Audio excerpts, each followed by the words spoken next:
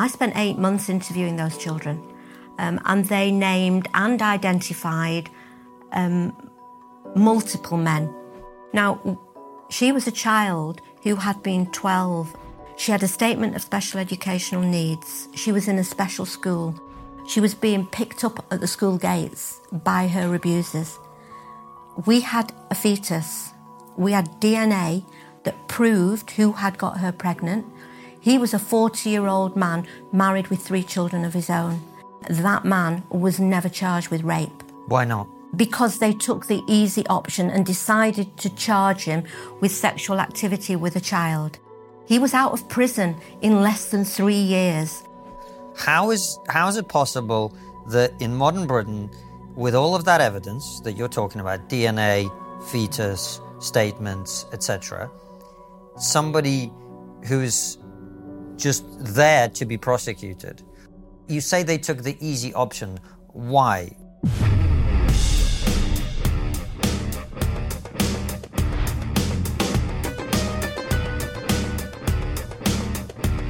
Hello and welcome to Trigonometry. I'm Francis Foster. I'm Konstantin Kishin. And this is a show for you if you want honest conversations with fascinating people. Our brilliant guest today is a police whistleblower who resigned in protest of the grooming gang scandal and the author of this book, Survivors. Maggie Oliver, welcome to Trigonometry. Delighted to be here. Thank you so much for coming on. It's been a while since we've been trying to get you on. A lot of people who watched our interviews with Dr. Ella Hill, watched our interviews with Samantha Smith, they've been saying to us for a long time, we should get you on. You're here now. Thanks for coming. Tell everybody, who are you? How are you where you are? What's been your journey through life? Well, I've had a long journey because, I'm a bit of an old bugger now. But that means that I've lived a lot of chapters of my life. And I think I always say that I'm just an ordinary woman. I've got 4 kids. I was married to the love of my life, who unfortunately died in his 40s from bowel cancer. I went back to university at 37 because I wanted to be a teacher, actually. And then I thought, well, if I don't get into teaching, what can I do? I thought, I know, I'll join the police. Same thing, really, Maggie. I got to see them a little earlier. The police is a lot less dangerous nowadays, mate. So I kind of fell into it. I got in I was 41, and I went in originally to do child protection, but very quickly realised that I would have World War III every day. When I was told by another social worker that they were working with a family, I couldn't go home and forget about it. So I reset my direction and I went into serious crime. So I became a detective. I worked in the major incident team. I did witness protection, gang-related murders. And then I was kind of headhunted for the first grooming gang job that I was taken on to. In 2004. But, I'd had a very full life before I joined the police. So, very varied background, really. But always driven by a sense of right and wrong, really simple principles, really. And I believe that when I joined the job, I really was going to do what I promised to do, which was uphold the law, protect the vulnerable, uphold fundamental human rights. And, I look back now and I think, God, how naive was I? But I'm not naive anymore. No, I don't imagine you are. No, I'm not. So let's talk about that journey from being quite naive to where you are now. So you are headhunted to investigate a grooming gang. Yeah. How do you get from that to sitting here where you've resigned from the police, having attempted to bring light to the issue, being fobbed off, ignored, etc.? Tell us about all that. Well, that job that I was first recruited for was called Operation Augusta. And it was 2004. And a little girl who was 15 called Victoria Agolia had died, actually in Rochdale. She'd been horrendously groomed and sexually abused. She was living in care, and one of her abusers had given her an overdose of drugs which led to her death. Alongside that, at exactly the same time, a documentary team were making a documentary in Keighley in South Yorkshire, and that documentary was called Edge of the City. and they had uncovered a problem in Keighley where young, vulnerable, working-class white girls were being groomed, sexually abused and exploited by gangs of predominantly Pakistani men. And the powers that be within the police, I now know, feared that when that documentary went out, there would be a public outcry. And at the same time, Victoria had died in Manchester. So with hindsight, I know that GMP, Greater Manchester Police, put together a small team of officers to kind of derail the criticism that we were doing nothing about that case. But the programme went out and there wasn't the public outcry that was expected. And so Greater Manchester Police, in their wisdom, deliberately and intentionally shut down that job. The official reasoning is now, from the independent review in 2020, that the Chief Constable, the Assistant Chief Constables, Head of Crime in GMP made the conscious and deliberate decision that they would close down that job because they would not put resources into it. Now, when they closed it down, Constantine, we had over 100 paedophiles on a database that we knew were abusing children. We had about 36 children, most of whom were living in care, who were being raped on a daily basis. That happened at exactly the time that my husband died of terminal bowel cancer. I went off work for a couple of months to nurse him in his last weeks. When I came back to work, that job had died a death. So, Maggie, sorry to interrupt. And it's complicated, I know. I know. It's not that it's complicated. It's hard to believe, frankly. What you're saying is the senior police officers created an investigation in order to deflect attention from failings. Yes. And then when the failings went public and didn't generate a backlash, they shut down the investigation that they created to cover up for that. They closed it in its tracks. Even though you knew about hundreds of paedophiles who were abusing children on daily basis. They abandoned all those young children to their abuse. And furthermore, they allowed those 100 paedophiles and more to continue to abuse for another 15 years. And it's really only because I began to, when I resigned, which is further down the road, that I never forgot those children. And pretty much every interview I do, I refer to Victoria and I refer to those children because that is not why I joined the police. You know, the police are there to prosecute paedophiles. You don't just suddenly decide that these kids don't matter. You don't do it. In my book, that's not why I joined the police. But I couldn't get any answers. I was told there was no evidence. Well, I know that was wrong because I was on that job. I knew who those kids were. And it's just wrong. But I was pretty powerless to do anything. You know, I'd just lost my husband. I've got 4 children. I was a single parent, and I didn't have a single piece of paper to prove what I was saying. And in fact, none of those rapes at that point had been recorded. So on paper, it didn't exist, but it did exist.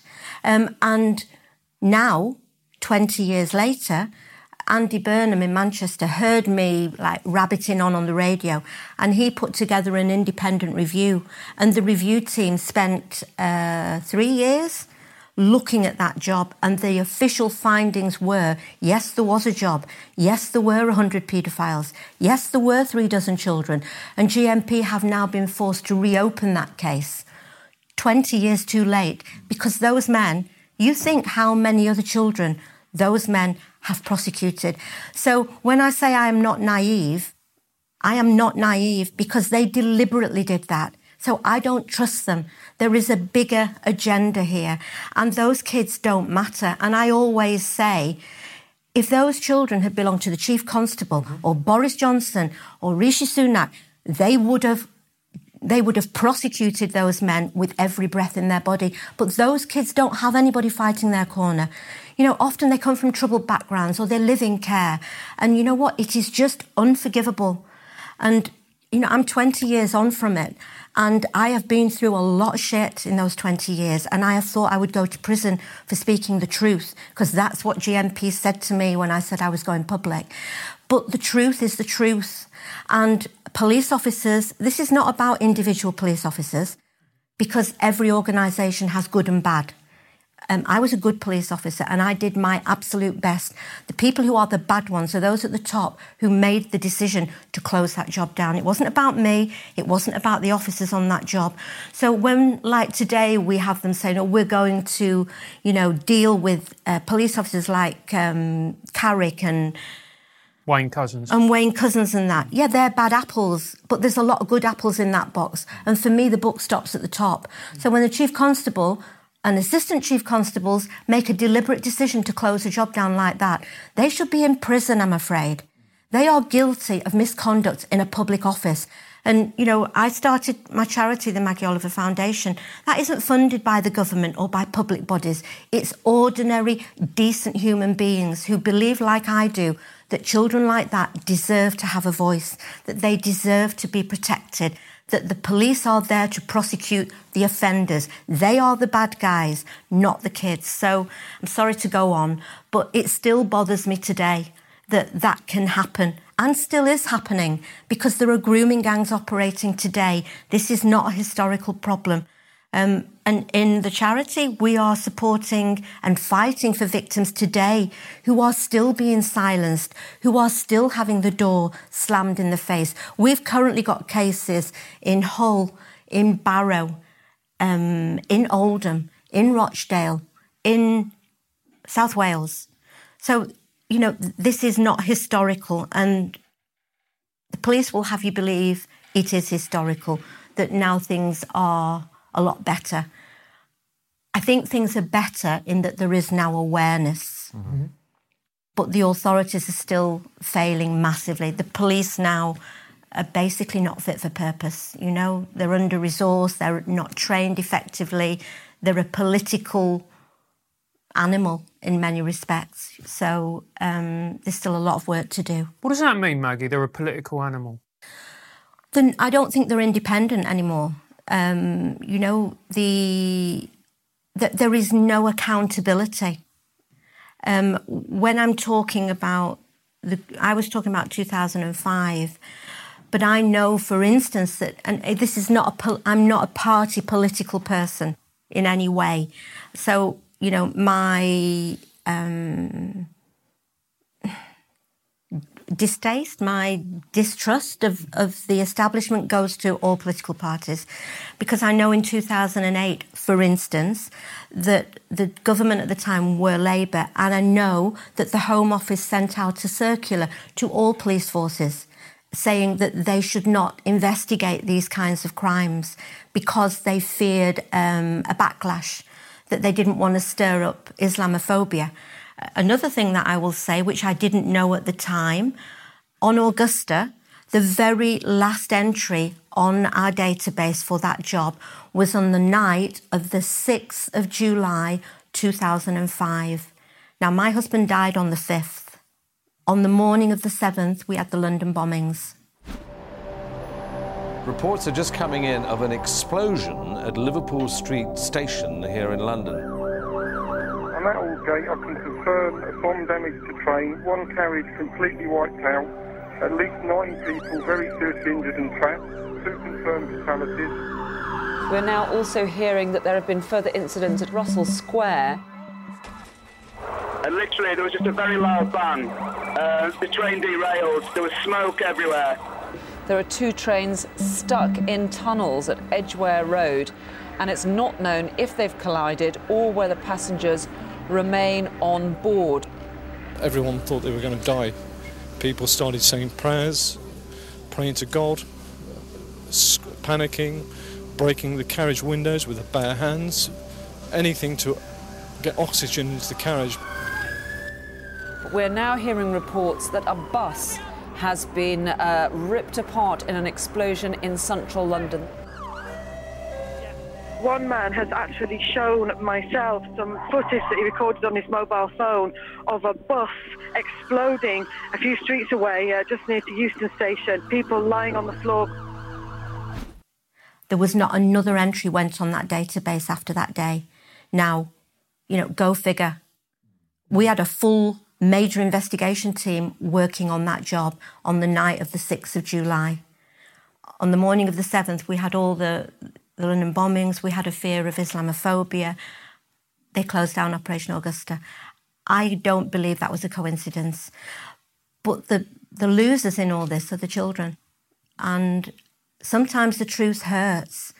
But, you know, that is the truth. And until somebody tells me differently, that is what I will believe. But I have to caveat that, really, by saying that I know that there have been racial elements to this particular kind of sexual abuse. And I don't think you can ignore that the vast majority of these victims in these cases are young, white, working-class children, and the vast majority of the offenders are Pakistani Muslim men. That is a fact. And the statistics won't show that, but that's because the statistics were never gathered by the authorities because they didn't want those statistics. But what I always say is that for me, this is about child protection. And I don't care if it's Jeffrey Epstein or a priest in the Catholic Church or Harvey Weinstein or your uncle or your next door neighbour. For me, raping a child is against the law. And in this country, the law is there to prosecute the bad guys. And there is nobody worse, in my book, than a child abuser, because every child deserves to have a life. And when they don't have a family or somebody like me protecting them, then that is the duty of the state to step in. Social services, the police, to make sure they're protected. And what I saw was the absolute opposite of that. And it goes against every single thing that I believe in. So in the end, I had no choice other than to say what I believed to be the truth. And that wasn't in 2005. That was in 2012, really, when I resigned. Because after Augusta, when it closed down, I went back to my normal day job, which was in major crime. Went back to gang jobs and, you know, murders and shootings. And I was also a family liaison officer. And then for my sins, in 2010, I was approached and asked to join another job in Rochdale, which became known as Operation Span. And at first I said, you know, thank you, but no thanks. You can stick your job. I ain't interested. I've been there. I've got the T-shirt. And I am not going down that road again.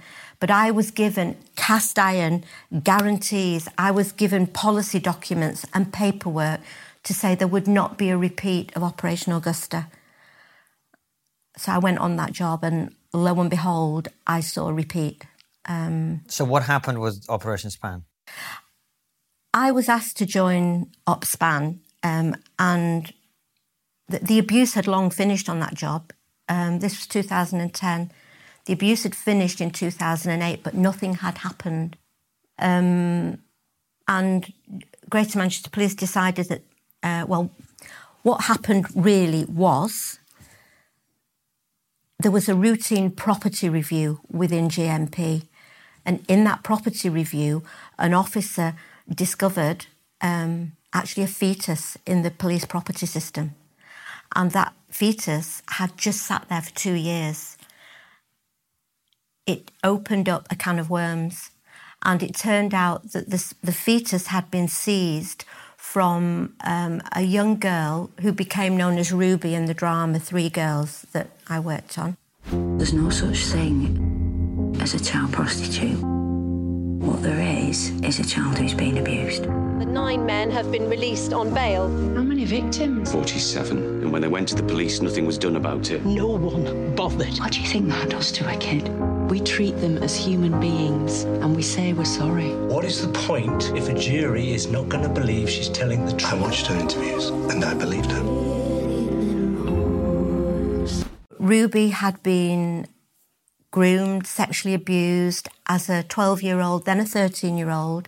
She was made pregnant when she was just 13 by one of the gang of abusers. Police seized that fetus without her knowledge, without her consent, without her mum knowing, and it had been put into a police property system where it had sat for 2 years. Nothing had been done with it. So when the property review was done, that fetus was found, and they decided that they had to do something about this. So I was brought in onto that job. We had dozens of men that we knew were abusing children in and around Rochdale, also in Oldham. I was asked to bring that young girl on board as a victim. By this time, she was 14, I think. I was asked to also bring on board her sister, who had also been horrendously groomed and sexually abused by dozens of men. But 2 years before, she had been arrested on suspicion of being a madam at the age of 15. People will have to read my book to really understand the complexities. I'm just trying to simplify it. Yeah. But I was told at that point that she should never have been arrested, which she absolutely should not have. That I was being asked to bring those 2 children and their family and other children potentially on board to tell us what had happened and to prosecute this gang of paedophiles. So I told him I'm not interested because the damage to me from Augusta has never left me, really. In fact, I was talking to one of those girls 2 days ago from Augusta, so I'm still in touch with some of them. But I was told that the most senior lawyer in the CPS had scrutinised the evidence from 2008, and the young girl, Amber, in the drama, never should have been arrested. She was officially categorised as a victim, and I was given the green light to go ahead and go and interview those 2 children. I spent 8 months interviewing those children. And they named and identified multiple men. Ruby gave her consent, as did her mum, for us to use the DNA that proved who had got her pregnant. Now, she was a child who had been 12, maybe even 11, but 12 to my knowledge when the abuse began. She had a statement of special educational needs. She was in a special school. She was being picked up at the school gates by her abusers. We had a fetus. We had DNA that proved who had got her pregnant. He was a 40-year-old man married with 3 children of his own. Can you believe that even that man was never charged with rape? Why not? Because they took the easy option and decided to charge him with sexual activity with a child. He was out of prison in less than 3 years, and she was not even made aware or consulted about his release. He was allowed to go back to Rochdale, where he still lives, to walk around where he bumped into her in the local Asda, walking round the end of an aisle. She went into a total meltdown, ran out of the shop and rang me in, floods of panic, saying he was called Billy. That was his street name. His real name is Adil Khan, and I'm not. His name is in the public arena because he was prosecuted and convicted, but he was out of prison in less time than you get for parking on double yellow lines sometimes. So I was fucking fuming. Maggie, sorry. I know. No. I'm trying to pick the big things out. You're doing a great job. Yeah. I just want to... There'll be people watching this going, what the hell is she talking about? How is it possible that in modern Britain, with all of that evidence that you're talking about, DNA, fetus, statements, etc., somebody who's just there to be prosecuted... I understand sometimes these cases are complicated and you can't get the right information and all of that. But in this case, it doesn't seem to have been the case. Why? You say they took the easy option. Why? Why did they take the easy option? Because if she had been 12, there is absolutely no defence. It's statutory rape. Yeah. Yeah. Because she was just 13... because the fetus and the number of weeks pregnant she was, we knew exactly when she'd got pregnant. Because she was just 13, that would have meant that they would have had to prove that she did not consent to her rape. in my book, a 13-year-old child with special needs cannot consent. In most people's books, Yes. But the CPS will say, well, it's a lot easier to prove.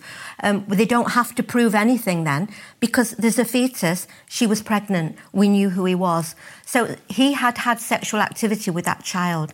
They didn't want to go to a trial where they would have to prove that she could not consent. So they took the easy option. Is that a money thing, Maggie? Is it a money It's a thing? resources and a money thing. Yeah. And it's lazy. Yeah. It's lazy. And it's not right. No. It's not right. And if that was my daughter, I would want that man prosecuting for rape because she was not able to give consent. She was drunk every time she had sex. We had a fetus, as I keep saying. Yeah. So for me, that decision was made for resources and because they couldn't be asked, basically. But that doesn't make it right. It's wrong. In relation to the other young girl, the other child, who I had been given promises that if I brought her on board, that I would be allowed to hold her hand, both their hands, right through to trial. 8 months down the road, again, like Augusta, they made the powers that be, so chief constables, gold commanders, people in CPS sat down and they made a policy decision that they were going to build a case around one child.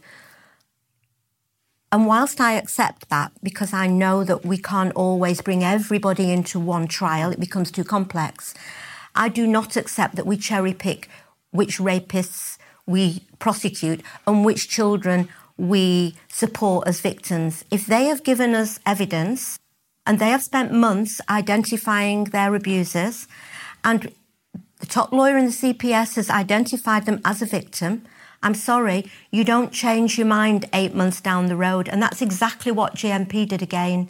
They changed their mind. And it was. If anybody wants to watch the drama, Three Girl, it is a drama. It does not go nearly far enough. The police and the CPS get off very lightly. Again, I'd say read my book. But what happened about 8 or 9 months down the road, after these kids had unburdened their souls to me, I spent every day with them, really. They couldn't have done more to help the police. And 8 months down the road, Friday afternoon, I just get, my boss comes up to me and says, "Oh, Maggie, can I have a word?" Yeah, of course you can. This girl had just identified 10 of her abusers in an ID parade.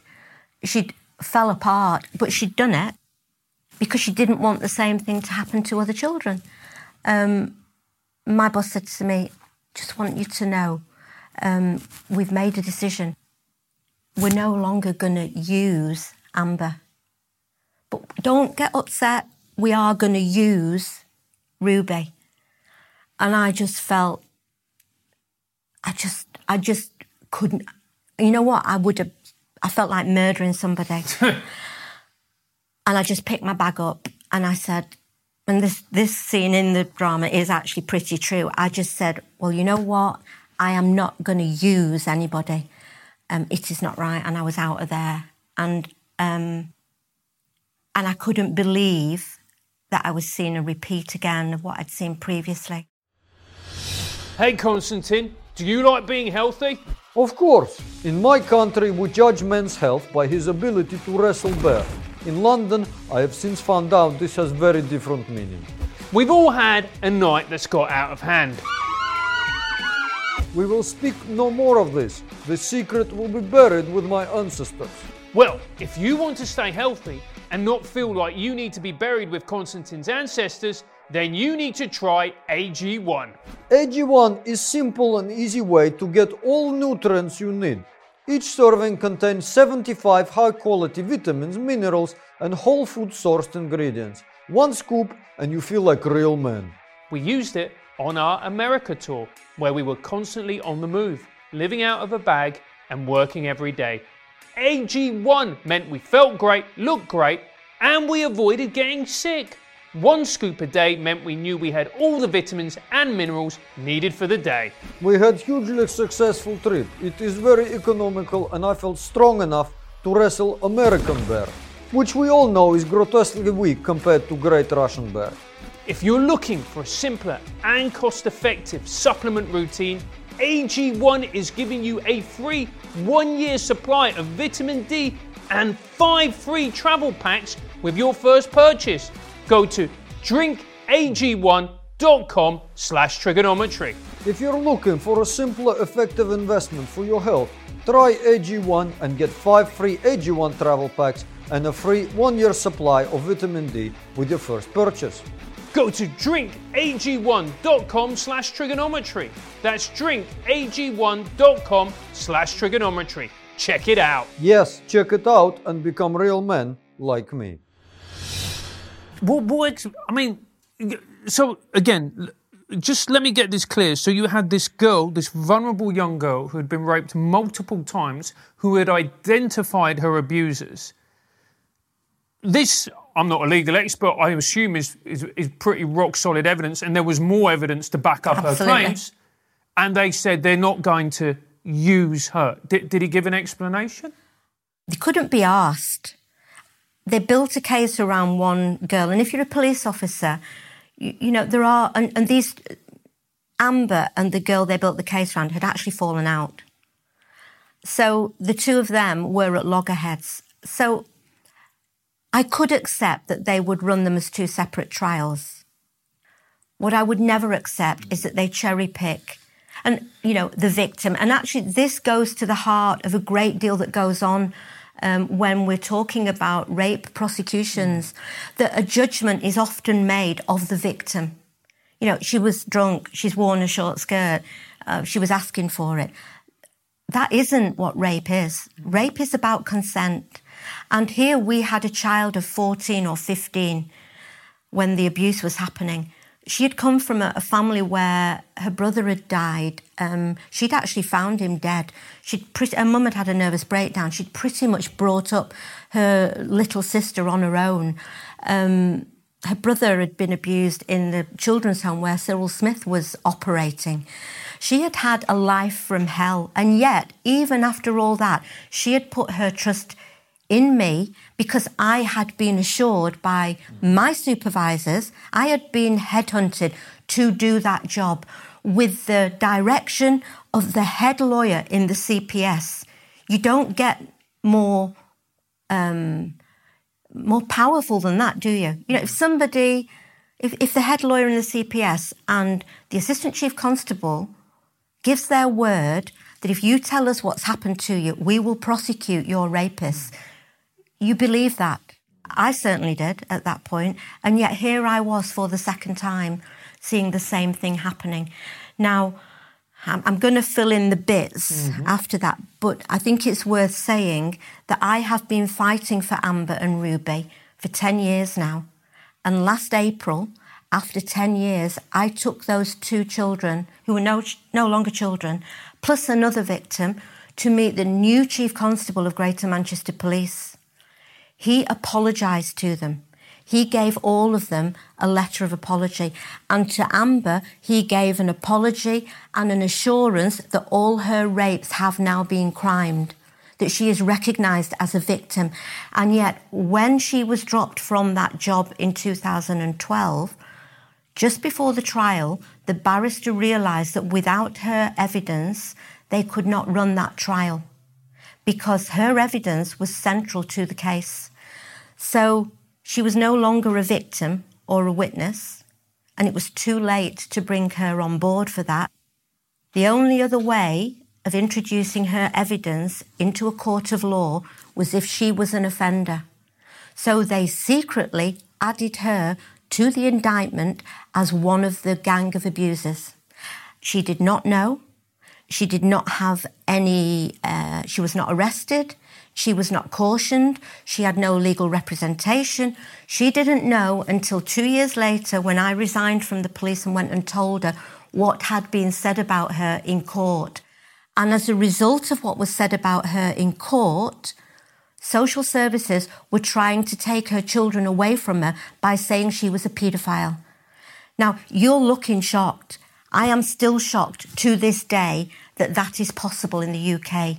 Because if you can be accused of being a murderer or a paedophile and you are not made aware, you are not given an opportunity to defend yourself, That, for me, goes against every single thing that I believed happened. But that, I swear on my children's life, that is exactly what has happened in this case. And I am trying to raise awareness that this goes on in the UK today. And furthermore, the CPS still are saying that they were justified in making that decision and that they would do it again if it was convenient. What? Yep, they will still not acknowledge that that was wrong. And I am fighting still because, to me, it goes against everything. Even the Yorkshire Ripper is entitled to a defence. This young girl was secretly described as a paedophile. She is not. She was a victim of a grooming gang. And so this injustice still drives me forward because these are the cases that I do know. That's why the foundation is so important, because victims and survivors come to us today telling us of current failures, of current injustices, and we fight for them within the system. So it's still a massive problem, but it shocked me, and it still shocks me. And actually, it makes me feel. I think I was exploited as well, if I'm honest. You know, I joined the police to do good, and yet they are the worst things that I have ever seen anybody do to a vulnerable person. And that was done with the full knowledge and backing and authority of chief constables and the CPS, and that's kind of what keeps me going, really. Maggie, we've talked about the cases, which are obviously awful, and that case is so unbelievably shocking. I couldn't even say miscarriage. I don't even have the words to describe what they did to that poor woman. It's awful. But if we look at the big picture, do we know roughly how many girls were abused, how many girls were raped, how many men were involved? Do we have any of those types of figures? No, because the authorities always refuse to gather the statistics around these kinds of cases. And I believe that's because they never wanted to gather them. You know, when you see reports, they always report that abuse in the family is far greater than this kind of abuse. And I actually wouldn't disagree with that. But for me, it's not, it's not the charts. It's not about the best and the worst. Every one of those victims is a child, and they all deserve equal support and justice. But I always say that, knowledge is power. And before we can ever change anything, we have to know what it is we want to change. And I am not in any way, shape or form racist, but this problem, we need to understand why. We need to understand why and where and how, and then work out how we are going to resolve it.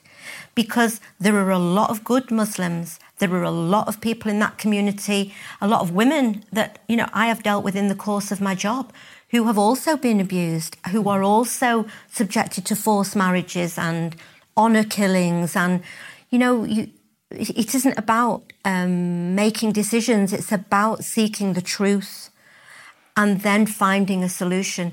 So I'm talking about something that needs a solution. And unless we're prepared to talk about it and explore how we resolve it, we're never going to change it.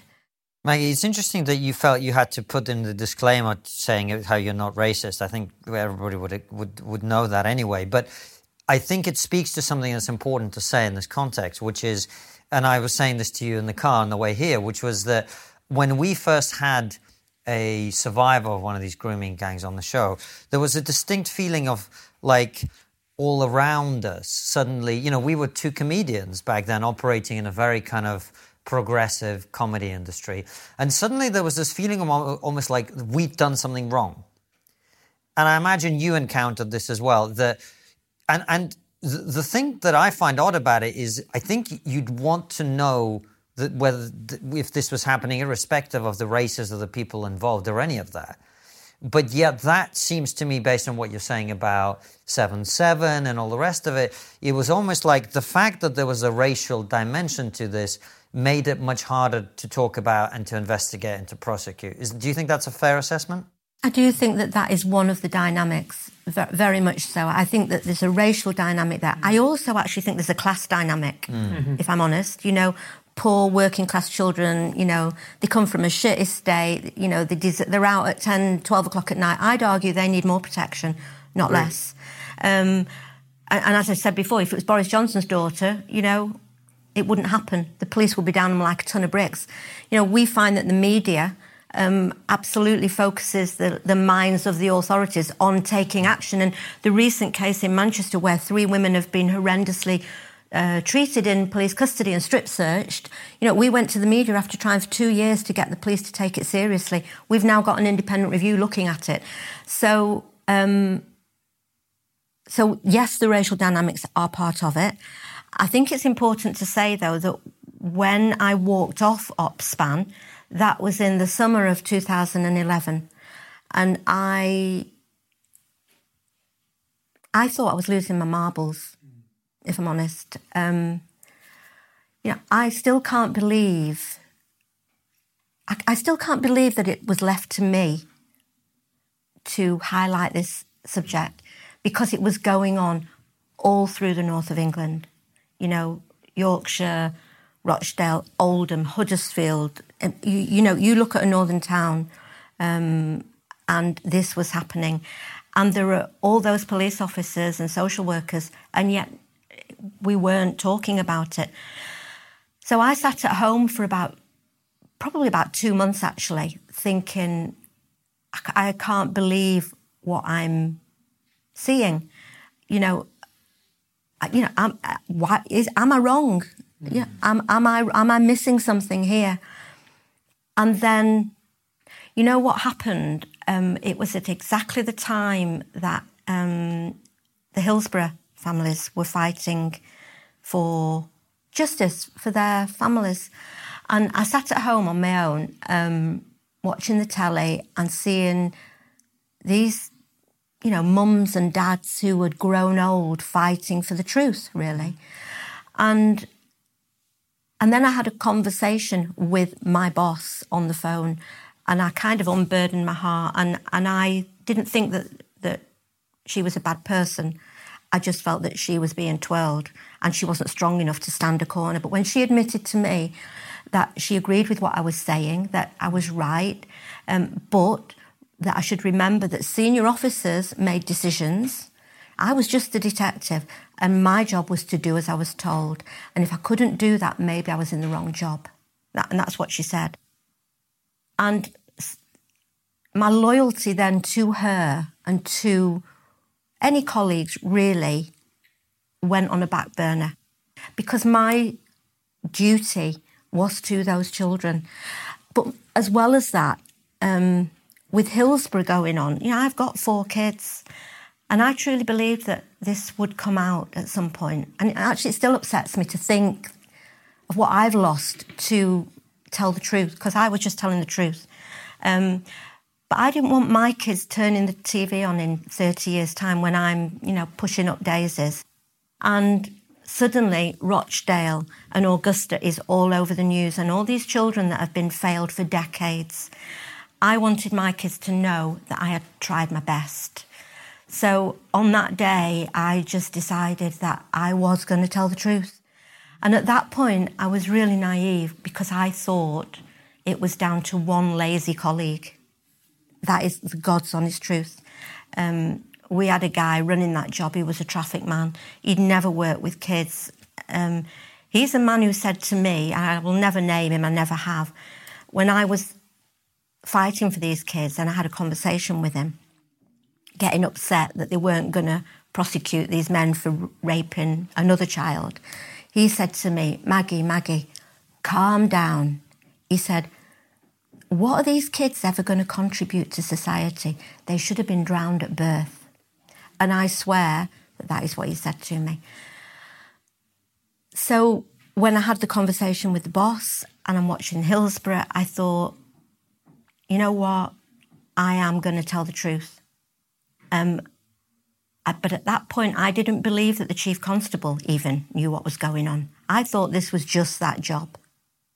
So I went back to work, and the first person I went to see was the head of the public protection unit. And she listened to me, seemed to be shocked, said she would do something about it. And then I left it with her. And a couple of weeks later, every day, I'm not sleeping, I can't eat, I can't sleep. It's just constantly in my mind. A couple of weeks later, I get an email from her saying, "Oh, hi Maggie, really sorry I've not done anything about this, but I'm going on holiday in a couple of days, but I'm going to delegate it to such and such a body." Well, that was the first person that I'd spoken to about this when I was first concerned, and I thought, I am going to deal with this. So I wrote to the chief constable. I wrote him a long email. I put everything on paper. His response was to send me a 4-line email back saying, "Thank you for your interest. If lessons have to be learned, we will learn them, but thank you for your time." And I thought, you know what? You can fuck off, because I am not leaving it here. So I went to the Federation and I said, no, I'd tell a lie. He put me in touch with another person because I refused to speak to the first person that he suggested. So I spoke to the head of serious crime. He condescended to allow me 15 minutes of his time. He didn't want to hear a word I said. And he finished off by saying to me with a finger, "Listen, Maggie," because I told him that I am not leaving this here. I am going to take this further. I want something doing about it, and I am not walking away again. And before I left the room, he said to me, "You know, some of the things you've said to me today cause me serious concern, but you be very careful what you do. You've, signed a kind of a secrecy agreement when you joined the police. Anything you only know because of your role as a police officer." And he said a few other things, and the fear that left me with was that I would possibly go to prison if I spoke out. So I thought, I need some legal advice. So I went to my federation, who introduced me to a lawyer. I saw the lawyer, explained what had gone on, and they said, "We need all your evidence." And I did have evidence this time. I didn't on Augusta, but this time I did. So I went back to the federation, told them what the lawyer had said, and at that point they said, "Really sorry, but we can't pay for you to go back to that lawyer. But tell you what, give us all your information. We'll give it to the forced solicitors." And I said, "You are having a fucking laugh. I have already tried to get something done about this. I've been right to the top of GMP. No, I'm going somewhere independent." They wouldn't pay for me. So what actually happened was I was in a mess. And I ended up unconscious on the floor at work. My colleagues took me to my doctor, who signed me off, and with severe work-related stress. I was really ill, but I decided that I was going to go public. Wherever that led, I was going to speak out. So I resigned. I went back to see the kids that I felt I'd failed, told them what had happened. Do you know that Amber didn't even know at that point that she had been added onto that indictment in the trial a year before? She wasn't even aware. But when I told her, she said, "Oh my God," because I was forbidden from speaking to these kids. Now I know why they tried to take my kids, because it all makes sense. So those kids are like my own kids now. But I fought for her to keep her kids, and she did. But I decided I was going to go public, so I actually approached Panorama. They put me in touch with File on 4, because the Jimmy Savile thing was just all blowing up. And I worked for 3 months on telling the basics of the story to File on 4, which is on the website for the foundation. It was about Rochdale, but the girls themselves also told a bit of their story. And then the drama team behind 3 Girls approached me, and with the consent of the girls, I worked on that programme for 4 years, and that's what educated the country. And once I started to speak out, I think that's probably... Well, when I first went public, the Chief Constable went on all the programmes, you know, Woman's Hour and... He was given a right of reply, the Today programme, and I went on all those programmes. He went on there, and what he basically said was that I was a woman who had become too emotionally involved, that I was bereaved. Basically, I'd lost the fucking plot, and yeah, I had, because of what they'd done, but I didn't. I was driven by what was right, and really now, the ordinary people have been my salvation, because I'm saying nothing different than ordinary people believe. The problem is at the top of these organisations. They are corrupt. Hey KK, do you like trigonometry? Of course I do. Incredible interviews, fascinating guests, phenomenal live shows and hilarious raw streams. In that case, you need to join our locals, so you can have access to even more brilliant content. That's right, you get the chance to win incredible prizes, ask our phenomenal guests your questions, access extra content, and now the only place to watch our Raws on catch-up is on Locals. Our Raw shows still go out at 7 p.m. UK time, 2 p.m. Eastern as normal.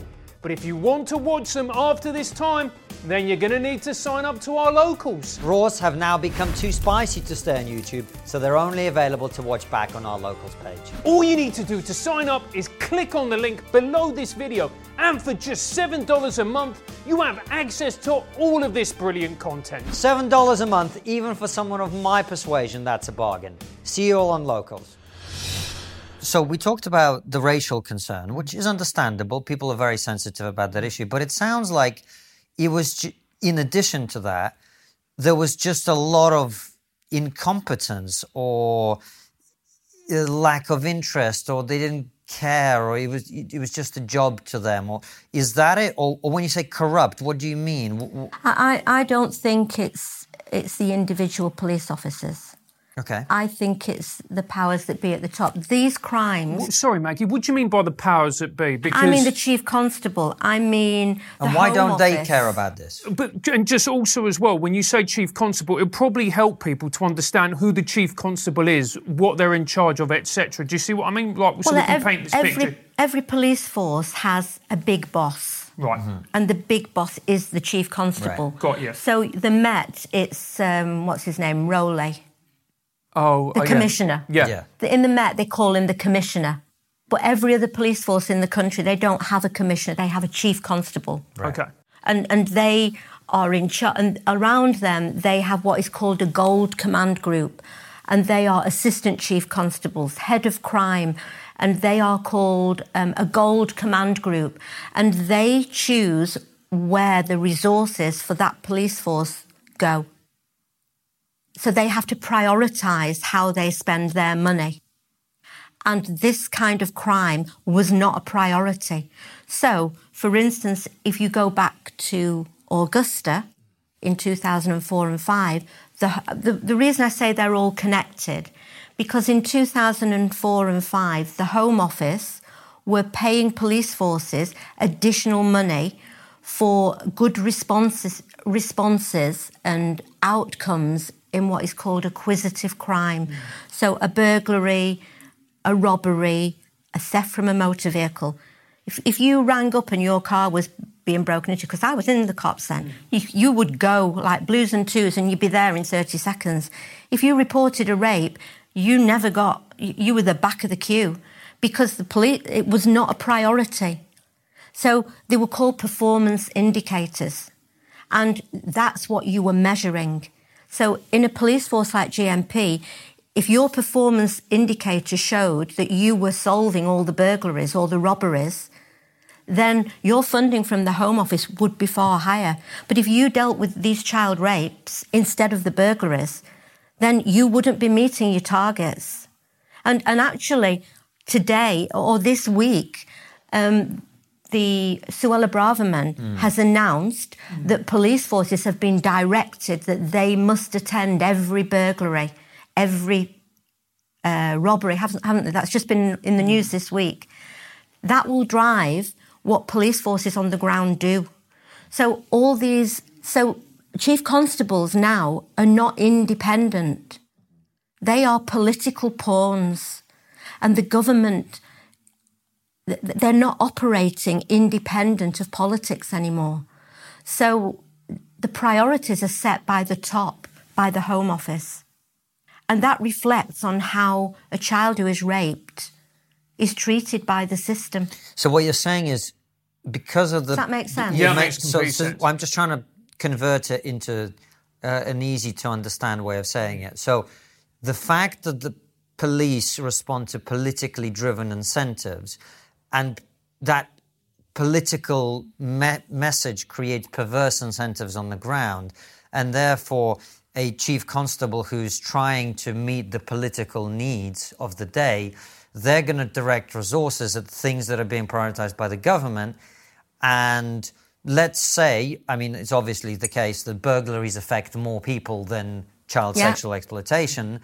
So from an electoral point of view, a government would be like, well, you know, people care about burglaries, let's focus our resources on this. And then the resources don't get allocated to these cases. But that still doesn't explain why you had the situation, as you did with Augusta, where the investigation started, but it's not started to actually get to the bottom of what's going on. It started as a way of deflecting attention from failings and is then immediately shut down. So that sounds to me like people covering their asses. I think it's a PR exercise. Right. It's public relations. But that's what I mean. That's what covering your asses is, right? Yeah. Yes, it is. Right. Yeah, so you're very trying much to protect yourself from bad publicity. Yeah. Which is interesting to me because, look, I understand all organizations have concerns about how they appear because it reflects badly on the people who run them.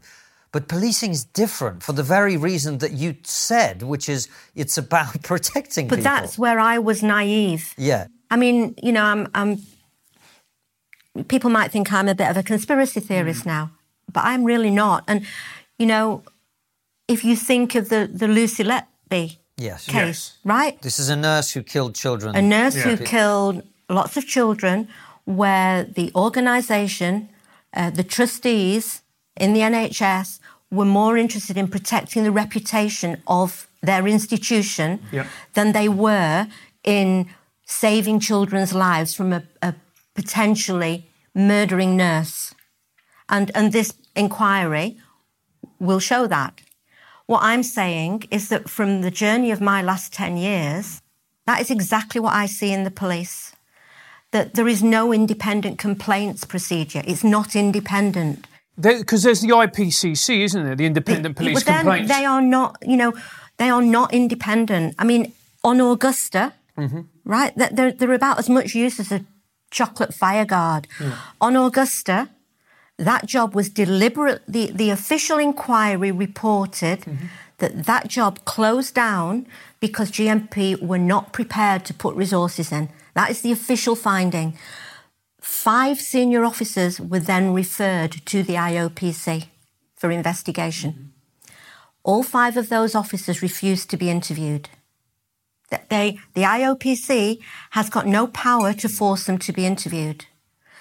Those officers have all retired with a big fat pension, but they are responsible for allowing 100 paedophiles to walk the streets for 15 years. For me, they should be held accountable. They are guilty of misconduct in a public office, and yet there will not be accountability because they have walked into the sunset free of any kind of consequences. So I see these, that the Internal Police Complaints Department, the IOPC, they are delaying tactics. They are all there to actually protect the organisation. What I would say is that what's happened this week in relation to police forces being told they must investigate burglaries, that is another public relations exercise because we have got a general election coming up. The public in this country are disillusioned with the police. Agreed. Yeah. Everybody knows that if you report a burglary or a car crime or a robbery, you will get a crime number. That's all you get? That's all you get. So this direction from the government is telling police forces what to do. They're not getting any more resources.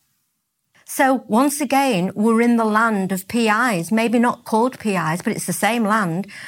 They're not putting any more police officers in. So if police officers now, who are there are not enough, they are not trained effectively, they are too young, they're inexperienced, experienced ones are running away in their droves. If you are not going to address those problems, the government can tell them to do it, and okay, they might do it, because the chief constables will be directed by the Home Office to do that. But the consequences of doing all the burglaries and the thefts and the robberies are that the child rapes and the, perhaps the gun crime won't get dealt with. It's about prioritising where you want your resources to go. And presenting the policing to the public is very much a PR exercise. Yeah. They have very powerful public relations departments. Local TV stations and local newspapers will only report what they are given permission to report, because otherwise they're excluded from press conferences where they're going to get a scoop. I know all this because I have lived it for 10 years. So I don't waste my breath fighting for things that are outside of my control. What I waste my breath doing is trying to raise awareness and educate the country, because I am a big believer in people power. Progress is far too slow. I would change it today. But from where I started 10 years ago, nobody knew about grooming gangs.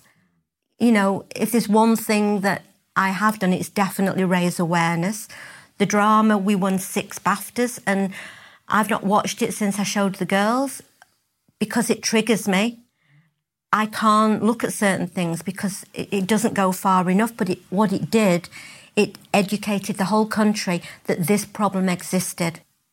I'm too close into my story and their story. But what I can see now is the bigger picture and the foundation.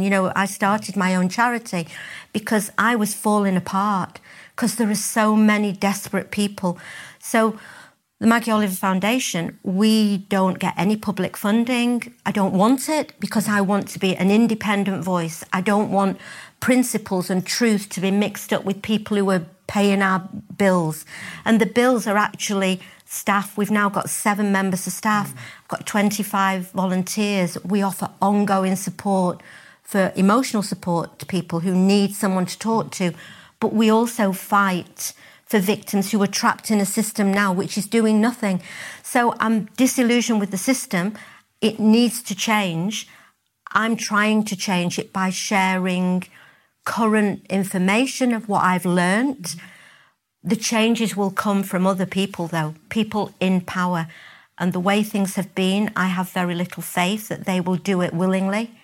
It's public pressure that will lead to change. We have moved forward a little bit in the recent cases. Abusers like the man who got Ruby pregnant are being charged with rape. That's progress. The sentences are quite often longer. I mean, the way I look at it, if I hadn't started speaking out, would we be in this place?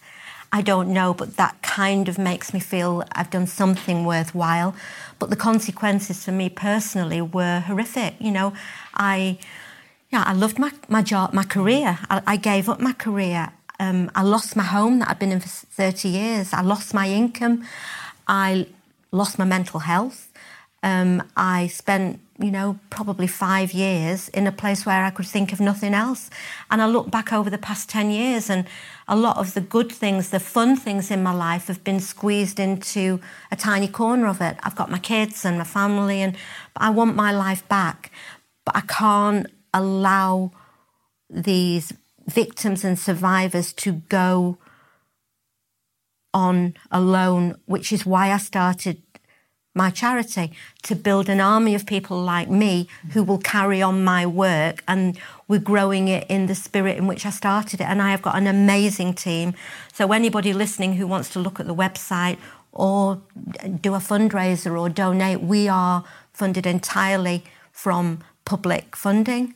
And that's, we've helped over, I think it's nearly 4,000 people now since I started in 2019.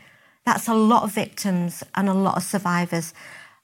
But the authorities are not there. There isn't enough mental health services or support services. We as a country, we are in a mess. We are in a mess. And I've picked my corner because I've got knowledge there that's taken me a long time to gain. And if I walk away, that learning goes with me. So I'm trying to make sure that it will carry on long after I'm here. There's a lot of battles to be fought, I think, in this country.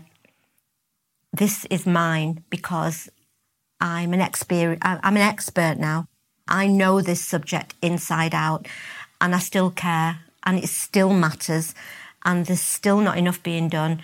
But, we're not going anywhere, and I'm not going to give the authorities an easy ride. And I think I said to you before, I always say I have pissed a lot of people off.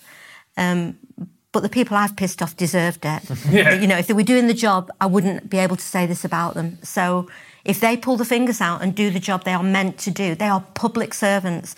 The police are there to serve the public, and they are not doing that. They are failing monumentally. We don't really have a criminal justice system that is fit for purpose. In these cases alone, there's less than 2% of reported rapes that ever reach a trial. Reported rapes. That's not the ones that are not reported, because many victims will never report it because they know what they'll face.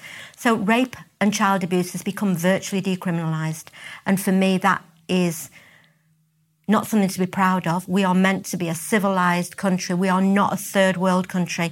And while we're, calling other countries for, lack of human rights and inhumane treatment of prisoners, we need to be putting the things right in our own backyard, and there's a long way to go. So I know I go on, but it matters to me. It's worth going on about. Maggie, let's move on to locals maybe, because we're running out of time. So we're going to continue the conversation on with questions from our supporters, and there's a couple of questions I want to ask you about, particularly about, one of the things we've seen, you talked about disillusionment with the police. Mm-hmm. One of the things people see is people now being arrested for saying things and not being arrested for doing things, which is quite odd. But we'll talk about that. Before we do, though, we always end this part of the interview with the same question, which is, what's the one thing that we're not talking about that we really should be? You looked at your book there, and I agree. Your book and the subject of everything you're talking about. But if you want to raise something else as well, please do. God, where do you start that we're not talking about? Oof. I don't know. For me, I think the biggie is accountability at the top. Mm. I think if we had that, we would see a lot of changes. I think people at the top of society are often protected.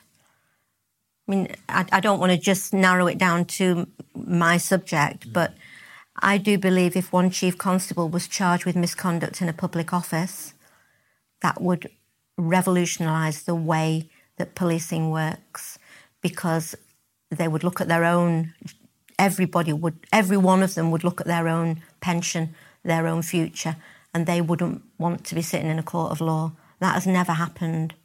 I would like to see that happen. So I think accountability is probably the word. Maggie, thank you so much for coming on the show. Thank you for having me on. If people want to buy the book, may we heartily recommend it. It's Maggie Oliver, Fighting for Justice Survivors.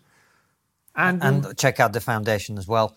Head on over to Locals, where we continue the conversation. Would you agree with the reinstatement of the death penalty for prolific offenders where there's absolutely no doubt the crime has been committed, i.e. DNA?